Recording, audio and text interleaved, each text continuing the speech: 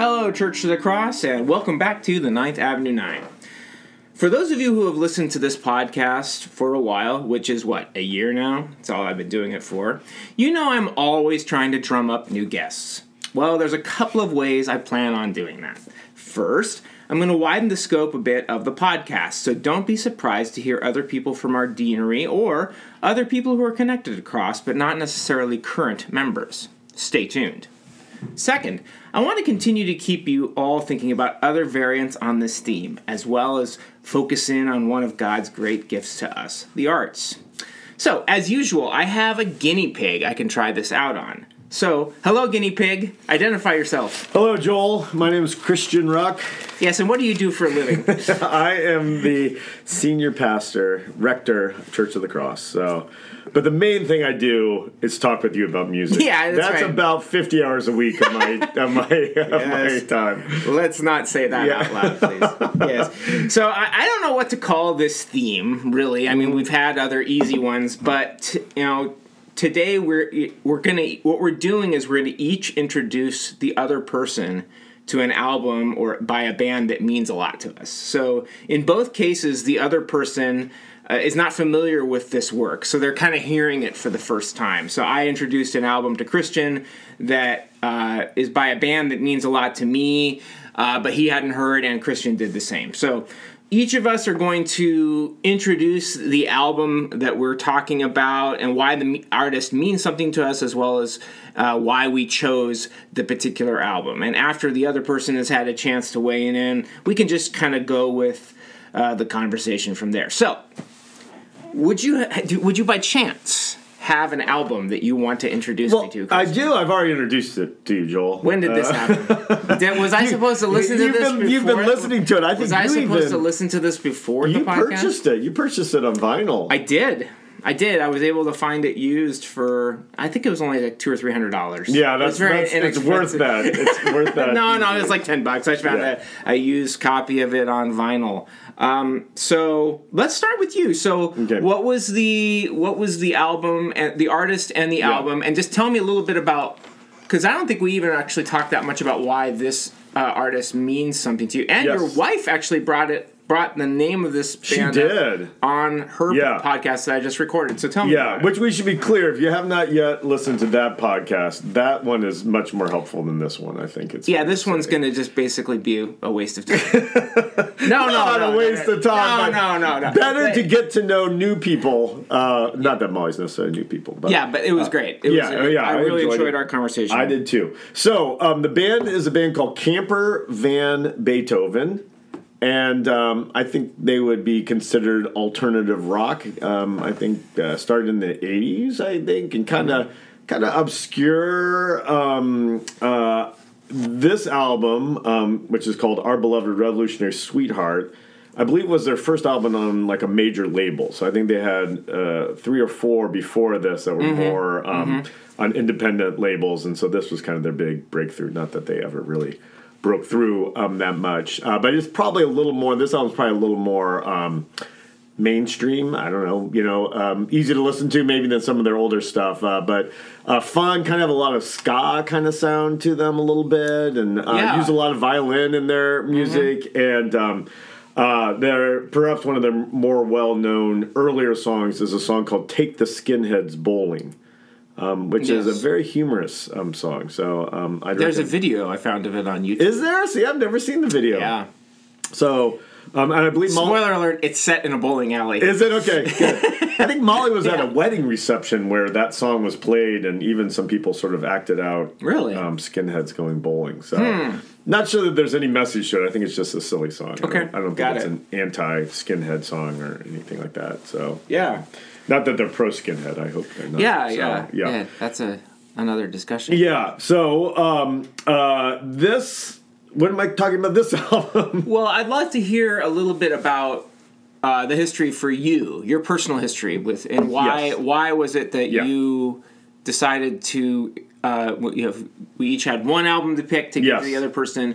Why is it that you wanted me to listen to this album? Yes, well, okay, couple things. One is, I kind of listened to it throughout my college years. So I it came out in 1988, but I don't think I heard it till 89. A friend of mine had it. I'm sure I taped it from him, which is what you did in those days. Yeah. And I remember him liking it, and maybe I listened to one or two songs. I was like, oh, it's okay. But at some point, my freshman, sophomore year of college, I started listening to it and just like suddenly loved it. Yeah. And listened to it a lot. Something clicked with you. Yeah, exactly. And so again, I kind of think about it as like it feels like it was 2 or 3 years of where this was sort of on a regular rotation for me. And so really enjoyed it. And actually, it was. It's kind of embarrassing to share now, but it was an album when I went through a pretty major breakup during college, and I was pretty torn up. This album was sort of like my album that I listened to that comforted me when I was very sad after this breakup. So this was years before I met my wife, Molly. So if I'd known that, I would not have been as sad about the breakup, but at the time I was. And so I find it actually a very hopeful album. And I think the part of the reason I wanted you to listen to it is because they're not very well known. They're pretty, and so I thought this is one probably Joel definitely has not heard that I thought you'd enjoy, and I just love it. I actually re-listening to it, I thought, oh man, maybe that should have made it into my 9. Not your 9. Yeah. I'll definitely be on the next 9. Yeah.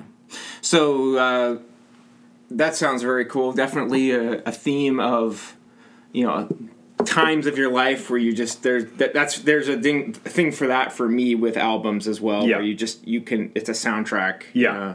Have you ever seen American Graffiti? Yes. George Lucas movies. Yes, he wrote that movie like with songs in mind. Yeah. So it's like great. he wrote his screenplay with songs in mind that he knew he wanted. Yeah. And so there's a truth to that where I think through when I was talking with you about the 9 that I picked. One of the reasons I picked the Tom Waits album I did is because I remember listening to it a lot when Stephanie and I were engaged. Yeah. That's just what I remember. So totally.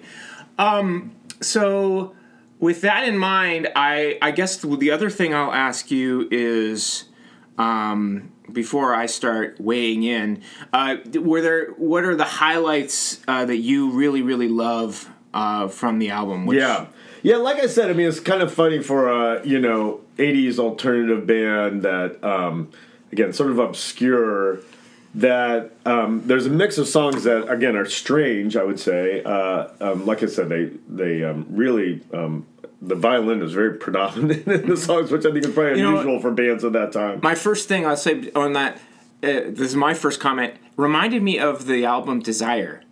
Oh, yeah. Yeah, the violin carries a lot. Yeah. Yes, that's a good point. Similar. Yeah.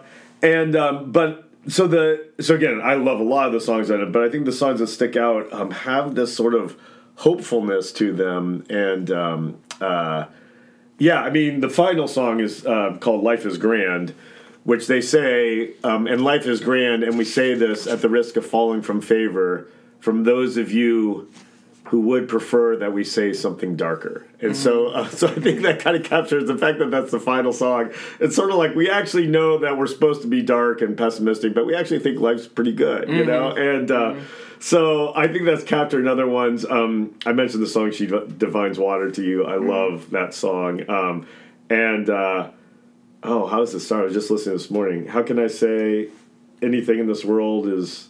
How can I believe that everything in this world will be fine? Yeah, how can I believe everything in this world will be fine? So it's like they want to believe that life is grand. They want to believe that things are going to be okay. And so it's kind of that wrestling with it. So I think that's why when I was going through this breakup and was struggling really with genuine depression, this album was helpful to me because it was kind of like, I want to hope. I want to believe that there's light. I wasn't in a good place in my faith at that time, so unfortunately I was not seeking the Lord. I wish I had been. I later did. But, in some ways this album was sort of a glimmer of there is hope. And so the song One of These Days is another one where it's kind of negative and it's saying, one of these days if you figure it all out, let me know. Mm-hmm. But it seems to be almost kind of hopeful, like maybe you will figure it out. Maybe one of these days we will figure it out and even kind of saying, hey, if you're going to try to figure things out, just know I'm waiting right here when you get back, Mm-hmm. And so I will welcome you back. Change Your Mind's another song like that, which is basically a breakup song of I hope you change your mind, and if you do, I'll be here when you do. So Yeah, it had a trumpet on it. yes, It was like, yeah, yeah. One of the things that's interesting is listening to this for the first time. It's just whenever I listen to albums or music, one of the things that my mind does right away is tries to categorize, like not categorize, but like, where have I heard this before? This reminds me of something. I do that a lot. I was like, man, what's the influence here? Yeah. Kind of the thing. Do you know anything about the band, where they came from, anything like that? I mean, they're from California. I know that. Yes. Yeah. Do you know where in California? I do. I looked it up. I mean, it's all the same. I mean, it is. Yeah. I mean, there's not much variety within California. Yeah, California. It's a small state. It's small. It's like Rhode Island. No, they were formed in Redlands, which is a town about 40 miles, 50 miles from where I grew up. It's actually. Have you ever heard of the Camp Forest Home? No. In Southern California. It's where Billy Graham had a special moment there. And where he put his trust in the Bible. Exactly. Yeah, I know that story. So that's in the mountains, and that's right above Redlands. Oh, nice. Okay. And then, but they were based in Santa Cruz, which is up by San Francisco. Okay. Very different from Redlands. Redlands is almost desert. Yeah. And then Santa Cruz is a beach town. So they have a song on a newer album called like Come On Up the Coast, or anyway, it's a neat song. Yeah. Like it. So like I said, first of all, we've talked a little bit about the album that I introduced you to. I have a feeling that I liked the album that you introduced me to better than the album that I introduced you to. It's going to be awkward. But I really, really liked it. Worth your $10. I don't know you $10. Oh, totally. Well, I mean, it's when you're a collector like I am with records, it's like it's a win-win because you have an album, you have something else on your shelf. Yes. But then if the music's good, then you're really even better. Yeah. So that's nice. I think that, like I said, there was, there were. I remember the first time I listened to the Avett Brothers, which is a band I've covered a lot on the podcast. I remember thinking to myself, what is this? This reminds me of something, but I can't quite pinpoint what it reminds me of. And I think that might be maybe the best kind of music. That there's something, and what it means is that it is just not enough like other things that it's original. But it has to come from somewhere. Because all music comes from somewhere. Every form of music. Yeah. So whenever somebody says something is derivative, I'm like, well, yeah, pretty much everything is. Totally. Well, why is it that this is... So with this, I think that's probably the best compliment I can give the album is that it reminded me of so many different things, but at the same time, I couldn't think, oh, this is just like this. Yeah, they have a pretty original sound. Yeah. So many different things. There was like so many different like sort of streams that seemed to run into what they were doing. So I found like the vocal style from right away on the first song, Eye of Fatima. Yes, part one. Part one, yeah. It sounds like Joe Strummer. It sounds like the Clash. Oh, nice. Yes, yeah. I mean, he's obviously from America, but I mean, he sounded to me like the Clash vocalist. Yeah. That was the first thing that reminded me of. And then, interestingly enough, like with She Divines Water, One of These Days, these other songs, I'm trying to think of one of the other ones that was like this. Tanya was like this too. I really liked Tanya. It's a great song. Yes, but yeah. You have a ska sort of thing going on. And then you also have, like on Devil's Song, kind of a Birds, like late 60s Birds sound. Because you can tell that they're using, probably, I didn't look it up, but a 12-string electric guitar, which is like the defining sound of the Birds. Yeah. And it reminded me of that.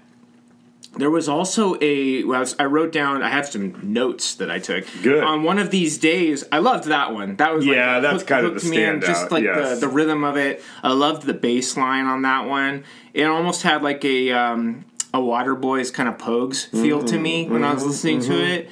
And I mentioned already like how much the violin reminded me of Desire. Yeah. And then She Divines Water was great. I really liked that song. I mean, it's got little Beatles-esque moments in She Divines Water. I mean, you got a little bit of the, production kind of Yeah.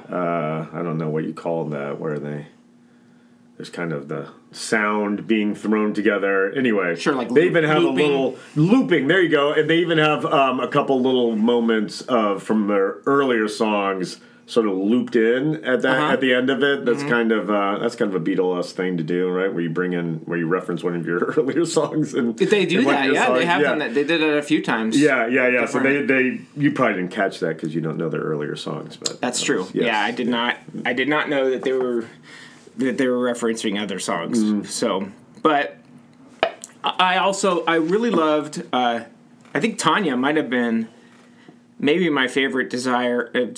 My favorite Desire. I said Desire because that was the album that it reminded me of. Really, really cool. But there was a couple of songs that actually reminded me of like.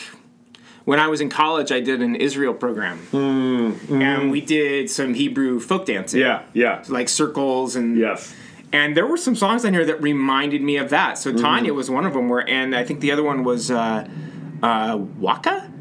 Yeah, is that an instrumental? Yeah, it has a fiddle. It sounds, and it has that kind of Hebrew folk sound. Yeah. But then there's a couple of songs that the rhythm, the blues sort of rhythm, reminded me. They were just had that blues sort of rhythm to them, and a couple of them I remember. It sort of brought up to me the rhythm of the song "When the Levee Breaks," which is a Led Zeppelin song. Yeah. Just that sort of same thing. But I loved.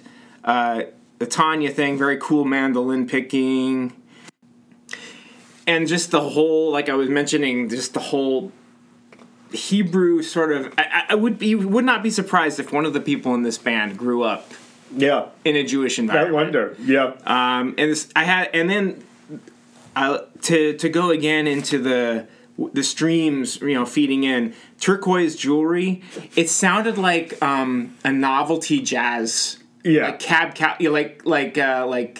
what's not Cab Calloway? It might be Cab Calloway, but somebody like that where it's just like there's serious jazz, but then there's kind of like novelty jazz, and it reminded me of that. And actually, turquoise jewelry would not be one of my favorites. Although I mean, it's kind of fun, sort of. It's a deep cut.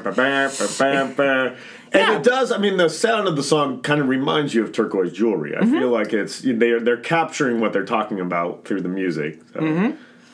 Yeah, and then there was a song "Change Your Mind." That actually reminded me of. There was like parts of it. I don't know if you remember. There's a song that Paul McCartney wrote called "Uncle Albert, Admiral Wolsey." I don't know that song. It's funny. And it's like that trumpet has a same sort of kind of feel to it. Yeah, and it's kind of. The song is actually, every time I hear it, the McCartney song, I'm wondering, this is a rock song? Because it sounds kind of nerdy. Yeah. And the trumpet in there just sort of reminded me of that. I mean, Change Your Mind, you can see, because it's a sort of a mournful trumpet a little bit. And you can see how that would be one I would listen to after breaking up. I mean, he says, I put my head down on the table, rub 2 coins together in my pocket for good luck. I mean, it's just a very sad song. But again, like I said, there's this element of, but maybe you'll come back. Change your mind. You can change your mind, you know. And I think at this point I've listened to the album 4 or 5 times, maybe 6. I listened to it a lot in my basement. And so it'll be fun to continue because I really enjoyed it. Yep. And the other one that I thought I wanted to ask you about, there was My Path Belated? My Path I don't Belated. remember that one. It's right after Change Your Mind. Listen to it again. Okay. Sounds like The Cure. I mean, just the way that... Interesting. Yeah, I'm not recalling it right now. The way that... just the rhythm of it and the speed, it just reminded me a lot of a Cure song.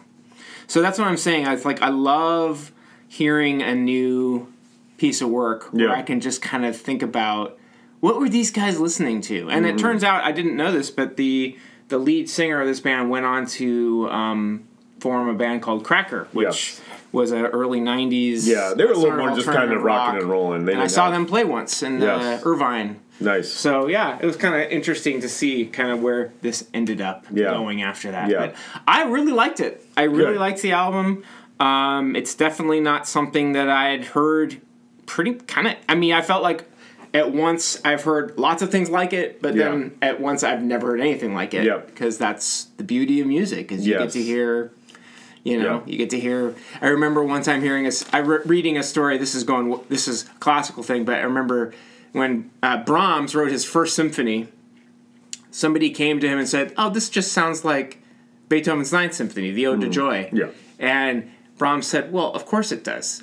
Of course it sounds like that. You'd have to be an idiot to not hear that that I'm not influenced by Beethoven when I wrote this symphony. So good job. Yeah, of course. That's great. So yeah, one of their I think their most well-known song is actually a cover that was on their next album, "Pictures of Matchstick Men," which is great. It's such a fun song. So it's the one song my kids know because I play it all the time. But that was a cover, now I forget the band, but a psychedelic band from, I think, like the 60s. And so I think psychedelica, anyway, psychedelic music, and it influenced them as well. You know, so that was another one that comes out more on their Key Lime Pie is the name of their second studio album. And then I think they took a long break after that, and that's when Cracker started. And then Tanya, of course, has the name of the album in the song. Yes, it does. So that was kind of cool, too. It's a song about Patty Hearst. Okay. You didn't catch that? Like I said, I listened to it 4 or 5 times and had That's very important, Joel. It's all about Patty Hearst. It's all about Patty Hearst. Yeah, and how kind of she captured the nation's imagination. Yeah, I think it's more about like watching about her on the news and how it's kind of like in that, I don't know when that was, but you know how... I think it was the early 70s. Yeah, early 70s, it was sort of like it wasn't a novelty. It's a tragic thing, obviously, that happened to her. But that the way it sort of, you know, the nation was, you know, kind of obsessed for a season with watching Patty Hearst. So it has some line about, you know, you kept us entertained, you know, at those hours 5 to 7 in the evening or something like that. So I think it's more about watching that news story on the news. So that's what Tanya is about? Yeah, because that was her name that she was given by the cult that kidnapped her. That was her like code name was Tanya. Okay. Yeah. Makes sense, though. They grew up in California. Yeah. That would be part of their right. Yeah, so definitely part of their childhood was that story. Okay. Anything else that you would like to speak about with this fine album? I don't think so. You don't think so? No, I mean, we haven't talked about Eye of Fatima Part 1, which is a great song, the opening song. First one? Yeah. Strange. It's a strange one. Well, and there's a bit of a fever dream song, I would say, in the lyrics. But I have to say, I think that I was more impressed by the sound than the lyrics. Yeah, and lyrics to me always come later. I mean, lyrics, like there are songs, and I'm sure you've had this experience where there are songs that I'll listen to them for 20 years, and then I'll finally the lyrics will sink in. Yes, where you're like, oh wow, that's right.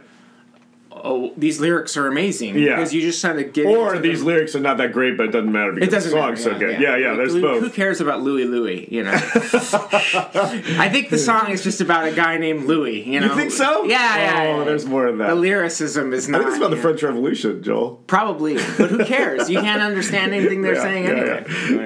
Yeah, that's good. Yeah, well, that'll make a good segue to talking about your album. Well, there's several interesting segues. There's lyrics, and then there's also early 70s California, which we were just talking about.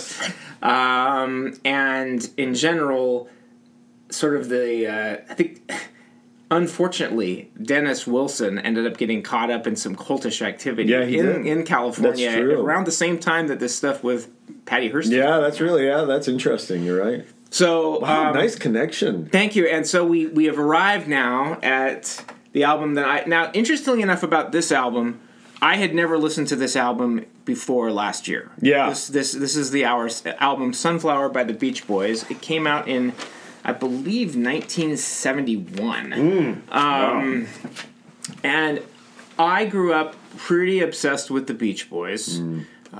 Southern California, you know, really, the Beach Boys are a little rock band. Some of you may have heard of them from Southern California. A band of 3 brothers, Brian, Dennis, and Carl Wilson, and then a cousin, Mike Love, and some friends, Al Jardine, and then later on a guy named Bruce Johnson came in. How old were those guys when they started? Really young. I mean, Brian Wilson, I think, just turned 80. He's still alive. And so that would have been he was born in like 42. So that means that when they were first coming out in 62, 63, that they were 20, 21 years old. And he was the oldest. Yeah. Brian was. So they grew up in Hawthorne, California, which is like the house that they grew up in. There's a documentary where they show it is actually gone now because there's a famous freeway that runs right over where the Beach Boys grew up in South. It's a suburb south of downtown. So I grew up obsessed with the Beach Boys. One of the first concerts I went to was when I was 12 years old. I saw the Beach Boys in concert at the Universal Amphitheater in Hollywood. And they were really good, and Brian was actually with them, which was unusual. No, he was? Yeah. Because he didn't tour a lot, right? No, I mean, he didn't, and he was in pretty decent shape at this one. So Brian was there, Carl was there, Mike Love, and then Carl Wilson passed away 20 years ago, so it was, I don't think I realized when I was 12 kind of how I was seeing something pretty cool to be able to see Brian and Carl and Mike performing together. So had he stopped touring with them for a while, and then he was back? He stopped touring late 60s when they made the album Pet Sounds. Right, that's what I've always heard, 1966. that he didn't want to tour anymore. Yeah, he didn't want to tour, and he basically for the next 20 years hardly toured with them at all. Yeah. And then in the late 80s, he had a therapist who there's a movie about it called Love and Mercy, where this therapist kind of, on the one hand, brainwashed him and kind of ruined him, but the other hand, got him in shape, and he was able to start doing music again. There was this kind of double-edged sword to it. And so that's when I saw him. It was like in that era when he'd kind of gotten himself together. But yeah, So I grew up listening to them, and mainly grew up focused in on the fun beach music. You know, I Get Around, Surfing USA, all that stuff. And it wasn't until I was older that I started to really listen to Pet Sounds, which is one of my all-time favorite albums. And we've talked about that one before. And so when it came to which album do I want to introduce you to, you'd already heard Pet Sounds. And I thought, well, I just, for Christmas, received a box set of 2 albums from the early 70s that I'd never really heard before. And the reason I chose the album I chose, Sunflower, is because it's an interesting album in that it's not an album like Pet Sounds or Smile or some of his others where it's like a cohesive statement. It's, at this point, Brian is not really involved in the songwriting. Right. So basically the other Beach Boys are all writing songs. Yeah. And so it's more of a patchwork than a cohesive anything. But what was interesting is when I was listening to it, because I've listened to these guys for so long, it was neat to hear their songwriting, the other people's songwriting, because it's all been Brian. Right. So it's like to hear there's a couple songs that Dennis wrote on it that I like a lot. There's a couple songs. Mike Love had always been involved in the songwriting. He was more of a, he was always kind of a lyrics guy. He's not really a musician per se. Okay. Yeah. And then there's a couple songs by Bruce Johnston on it that I like. So it's not what I would call a masterpiece album, but I think that it was a neat thing to kind of hear them maturing in their own ways as songwriters, each of them, because they're kind of doing their own thing. And I was looking around on lists of best albums by the Beach Boys, and this one was actually, a lot of critics think it's one of their top 5 albums. Yeah. Yep. So I was listening about Pet Sounds, and they were talking about, don't forget some of the great albums that came afterwards, and they mentioned this one, so it's kind of Yeah, so it's not, I don't think, now several of the songs I had heard many times growing up, because there's a song called Forever on it that is one of their classics, honestly. It's one that's been covered a lot, and kind of infamously, John Stamos sang it on Full House. So it's like, it's actually a pretty famous song. I don't think I'd heard it before. Yeah, it's actually a pretty famous song. So it's not that famous. If I haven't heard it, it's not that. Fair enough. So yeah, I've kind of gone on maybe a little longer than I was expecting, but I'd be very curious to hear what your thoughts were on it. I know you're not a huge Beach Boys fan to start off. Yeah, so this was kind of medicine for you. It was. In the worst sense, not the good sense. No. So my, how do I capture? I honestly had to wrestle with my, Beach Boy issues. I had to work through them. What are your Beach Boy issues? Well, I don't have a natural connection to their music. I'm being honest here, because I don't know why. because here's what I was thinking about as I was listening to the album. And there are some things I like and some things, but I was like, okay, a song I wasn't crazy about, I think I told you this, was Add Some Music to Your Day. And I found the lyrics a little painful. It's kind of a corny song, okay? But I was thinking about it, I was like, okay, if, let's say, I heard the Avett Brothers singing the song, because sometimes, I like the Avett Brothers a lot, but sometimes they can be a little sentimental. Sure. Yeah, their music, and almost a little corny. Murder in the City, which I love. I mean, and I don't think that's a corny song, but it's a sentimental song. Yeah. I'm like... Heart on their sleeve. Yeah, totally. So I'm like, if the Avett Brothers were singing Add Some Music to Your Day, would I be like, yeah, a little corny, but kind of cool? I think I probably would. Or if Bob Dylan was singing Add Some Music to Your Day, I'd be like, Bob, not one of your greater songs, but not bad, So I had to acknowledge that I think there's just... And again, I don't know why it's a bias. Maybe, when I was in... college listening to Cameron Van Beethoven, I was mean to, people that listen to the Beach Boys. I, mocked them. I didn't really. I've never beat anybody up in my life. But so, in the same way, again, I'm like, if I heard the Beach Boys singing "Murder in the City," I'd probably be like, what a corny song, you know? So I had to work through my bias. So I'll admit that. It was interesting that when you told me, I think I just listened to it once through, when you mentioned that Brian Wilson, he didn't write any of these songs, right? I think he wrote the second song, This Whole World. Okay. That, which is great. Yeah, that sounded more... Okay, that makes sense, actually, because even the way that one starts, it sounds very, again, from what I can tell. So that was helpful, because I felt like, it did not feel...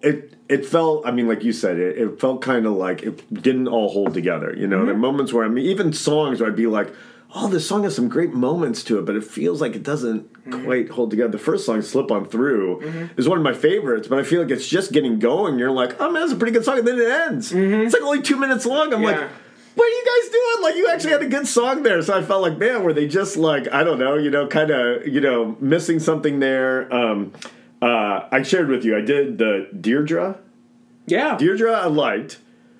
Which is interesting to me because I think that's a really corny sounding song. It is corny. Okay, now this sounds mean. And maybe I'm saying this because Add Some Music to Your Day mentions about when you're in the dentist office and you hear music. Deirdre sounded to me like a song you'd hear at the dentist office, especially maybe like when I was a kid and gone to the dentist.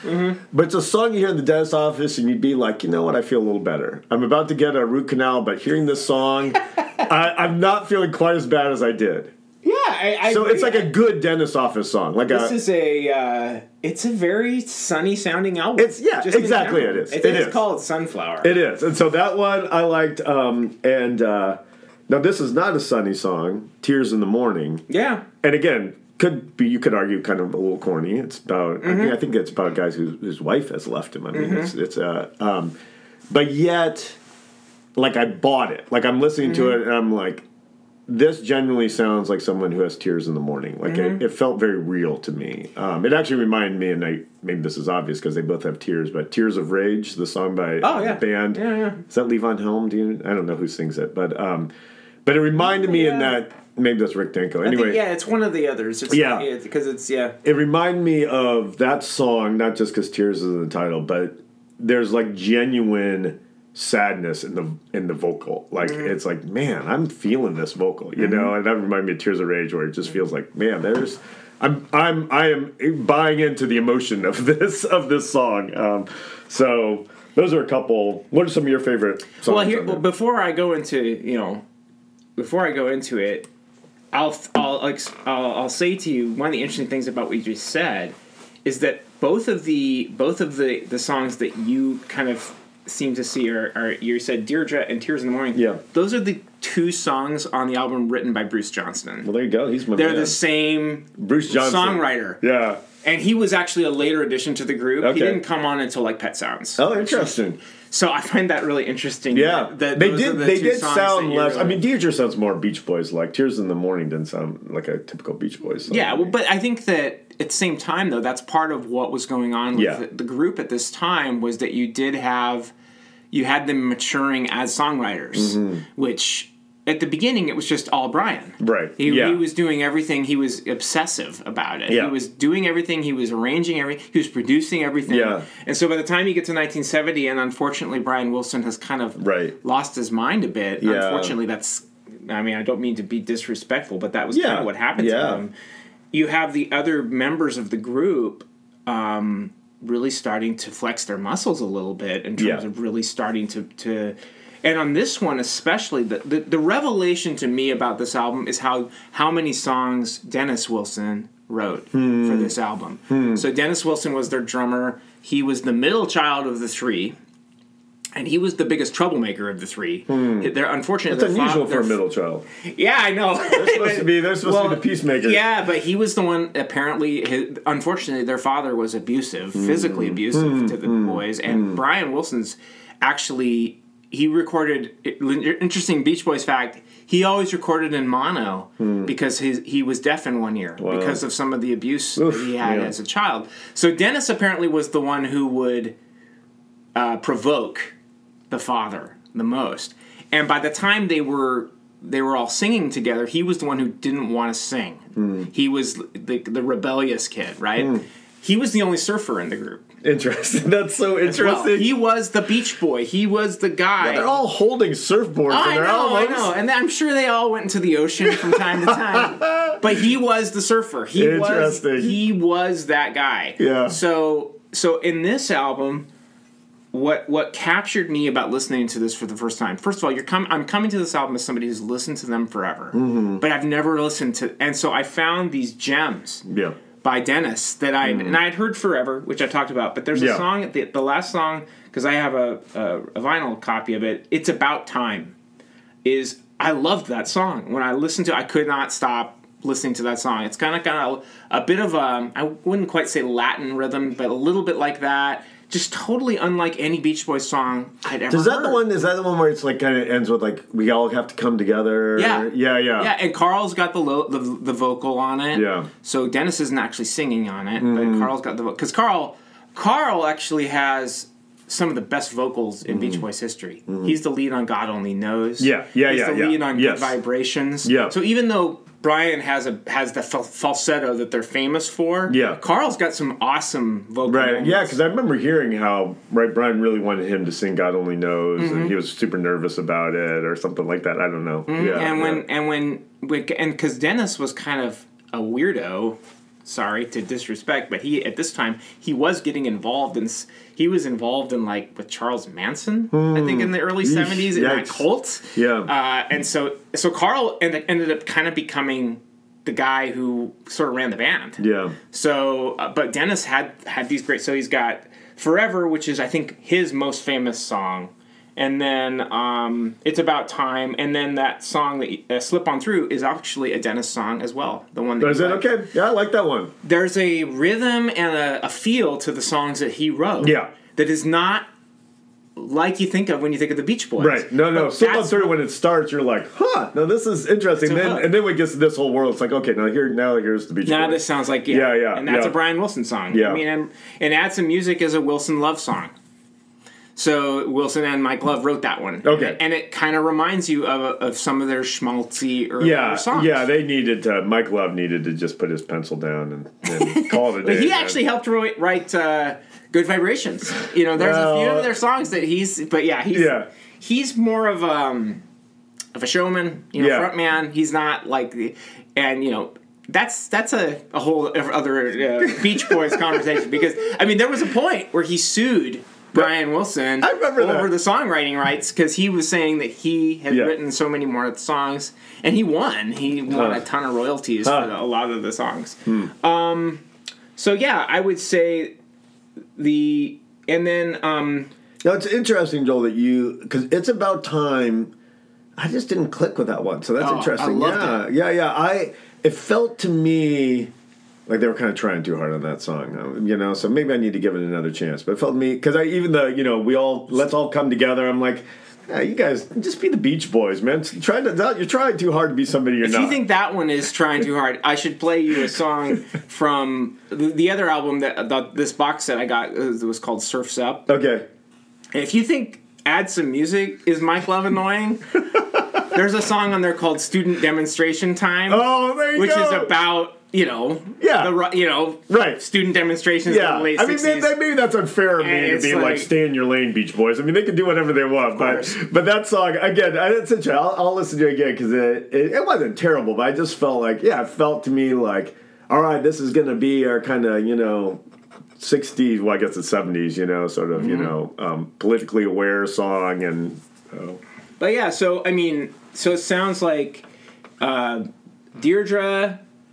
Tears in the Morning. Those of you taking notes at home, of course, who are getting ready to listen right now. Oh, yeah. Slip On Through I liked. But it disappointed me because it ended too soon. It's funny because they continued, for the most part, except like Good Vibrations. If you listen to Pet Sounds, which is their masterpiece. Yeah. It's like 30, the songs are all 2 or 3 minutes. Yeah, no, that's true. So I think they kind of stayed in that. That's kind of their deal. The Beatles and the Beach Boys. The Beatles and Bob Dylan are doing 10-minute singles by this point. That is so interesting. And the Beach Boys and a lot of album rock in general. Was just long. I mean, and the whole album is only like a half an hour. Which I know is kind of a Beach Boys thing. So, but I do think you still have the heavy production. Yeah. And you could tell that a few of them, Brian still found his way to the studio to totally to produce. And that was interesting because I actually went back and listened to some of Pet Sounds again, which again I have sort of mixed feelings about. But I have to say, listening to this and going back and listening to Pet Sounds, it kind of caught for me more like, wow, not just, obviously Pet Sounds influenced this, but how much Pet Sounds influenced so much. Mm-hmm. Speaking of, derivative, it's like, again, I just don't connect as much with the Beach Boys, but you do listen to Pet Sounds, you're like, wow, this really did influence so much music, so you gotta respect that. I bet Camper Van Beethoven had some influence that they received from Pet Sounds. Yeah, it'd be interesting to see, I go back to the liner notes, it'll probably say, our special thanks to the Beach Boys. It probably is in there somewhere. Number one, right? Well, let me ask you one other thing, because one of the things I really want to do with anyone who's listening is just talk art, talk about why we love what we love, right? Yes. I think that for me, the interesting thing of talking with you, because we've talked about the Beach Boys before, and you've mercilessly mocked me about it in the past, and I've tried. They are kind of easy to mock, aren't they? Of course they are. Yeah. I've tried to show, and there was actually a funny moment where a couple years ago, I think it was 2 years ago, you and Cyrus and Jack and I went to a show at Treasure Island. Yes. It was Ava Brothers and Trampled by Turtles. Yeah. And there was this hilarious moment where they had this big screen up and they were advertising shows that were coming. Yes. And they say, the Beach Boys coming to Treasure Island. And it was just pictures of Mike Love through the years. Yeah. Because he's all that's left now. And it's like, that's the Beach Boys. It's super funny. Yeah. But I wonder about, listening to Camper Van Beethoven. This kind of brings it full circle, right? I remember one time an uncle of mine said, he grew up in the early 70s, a teenager in the 70s, said, Bernie Taupin and Elton John are the greatest songwriters ever. No questions asked. Yeah. Oh, gee, how old were you when, I was in, high school. Yep. Right? Totally. So, it's like, I would come back with lots of songwriters that I think are, now don't get me wrong, Elton John and Bernie Taupin are amazing songwriters. Some really good songs. Together. Yeah. So, you grew up, listening to alternative music. Yeah. That was your thing. Yes. Do you find something sort of just off-putting about, because this is pop. Right. It is pop music. I remember what I was going to say. There was a documentary that I saw once about Brian Wilson, and they were talking about how artists, the best artists, they always, usually speak the language of their time. Mm-hmm. And they were referencing the fact that Brian Wilson, his language was pop music. Mm-hmm. This is pop music. Yeah. It's not edgy. Right. It's just not the way it is. Yeah. Maybe that's some of it. It's a great question because I've heard that as well. It's like kind of junior high, high school, college. That's the time where something about your brain, that becomes the music that defines you. It does seem like that's often the case. Yeah, because I even I'll hear some my son Cyrus, but even my nephews, they'll play some stuff that they like, and I'm just like, man, I don't know, I just don't connect with it at all. It's not like Camper Van Beethoven. Right, and so I think it's my bias. It's not the Replacements. It's not the Replacements. And by the way, Camper Van Beethoven did remind me a lot of the Replacements as well. Yeah. That was another one that I really thought about. especially because the Replacements have that punk, but also almost like a stream of alt country to them. Yeah. If you listen, to them, and so it's and they really like a certain turn of phrase. I mean, Paul Westerberg, I think, is just a great songwriter, but I feel like Camper Van Beethoven is a similar thing where they're looking for interesting lines and interesting ways of saying things. But you can't get much more. You were talking about sentimentality. Sentimental. The Skyway is a sentimental. Oh, song. Totally. Oh, exactly. So if you want to talk about Here Comes a Regular. You know that song? I don't know that one, but no. Skyway. I listened to Skyway once. I was listening to The Current, and they played. The DJ was really good at it. He said this song can only be written in Minneapolis. Yeah, and I'd never heard the song before. Right. I was like, this is gorgeous. I love it. Well, I love that song growing up in Indiana, and then I didn't know what the Skyway was. I didn't know what you were singing about. And then I, came here. When I met Molly, I was like, oh, this is the Skyway. And now I get it. So, so I think your question's a good one, and I think you're right. Because again, I've found at certain times, that there's pop music that I had sort of rejected that now I listen to. I'm like, this is a really good song. I mean, like that song Deidre, which is not as good as like Good Vibrations or, God Only Knows. But it's kind of like, you know what? This is really a sunny, fun song. You got to appreciate it for what it is, whereas, so it may not be necessarily my style, but I think, now I can at least say, I can recognize, what an accomplishment it is. But there is something to your heart. Think about these songs on this album and compare it to like Kokomo, which is a Beach Boys song that came out like 20 years later. Right. That's just pop fluff. I mean, it's kind of nice. Yeah. I liked it. It came out when I was in junior high, and I liked it. And plus, I love the Beach Boys, so I'm like, wow, a new Beach Boys song. Right. Yeah. But it's like you listen to the songs on this album. There's some actual songwriting and some real interesting stuff going on where they're really trying to find their way as songwriters. Yeah. So that's what I loved about it. I don't know if you have a parallel where you could think of a time when you're like, this was a total discovery for me. Mm-hmm. I'd never listened to the album, but I'd listened to the Beach Boys all my life. So I was like, oh, wow. There were albums where Carl and Dennis and Al and Bruce all did their own music. It wasn't all just Brian. Yeah. And so that's why it was so refreshing for me to hear for the first time. Yeah, that's good. Yeah. But and I will continue to listen to Camper Van Beethoven. I appreciate it because I really did. I really liked it. So well, that's good. Yeah, it's one of those albums. It's why we want to be evangelists for certain types of music. I don't know, but it's one of those where I'm like, I want more people to know the great album this is. Well, why I care so much. I mean, is one element of my personality on this too is I think that if I don't like something, this is just me. This is how I am. Whether it's food or music, I think there's something that I'm missing. That's how so if I hear something and I'm like, I don't care for that. Yeah. So I almost like everything. I'm like undiscerning. You are very generous in your love for things. And that's just how I am though. I like to find what I like about it. Yeah. There are kinds of music. There's really not any kind of music. I will say I've never been a death metal person, the screaming. Yeah, that's hard. I've never really been into that. But for the most part, I really just...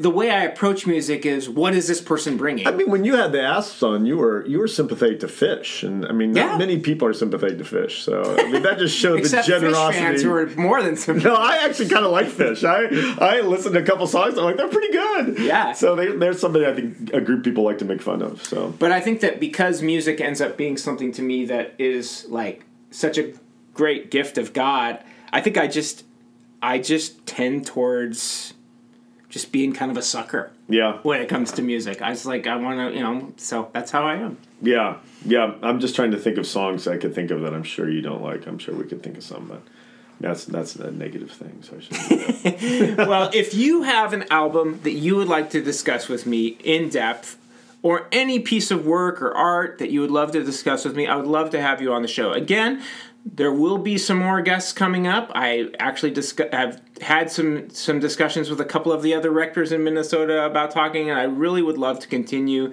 to have this be a place where people can come and talk about art that they love. So, Christian, thank you so much for introducing me to Camper Van Beethoven, and I'm sorry for introducing you to Sunflower. No. I listened to it 4 or 5 times, and it grew on me. It definitely grew on me. Yeah, definitely. Thanks a lot, Christian, and... To any of you out there, email me, joel@ofthecross.org if you'd like to be on the show, and the peace of the Lord be with you.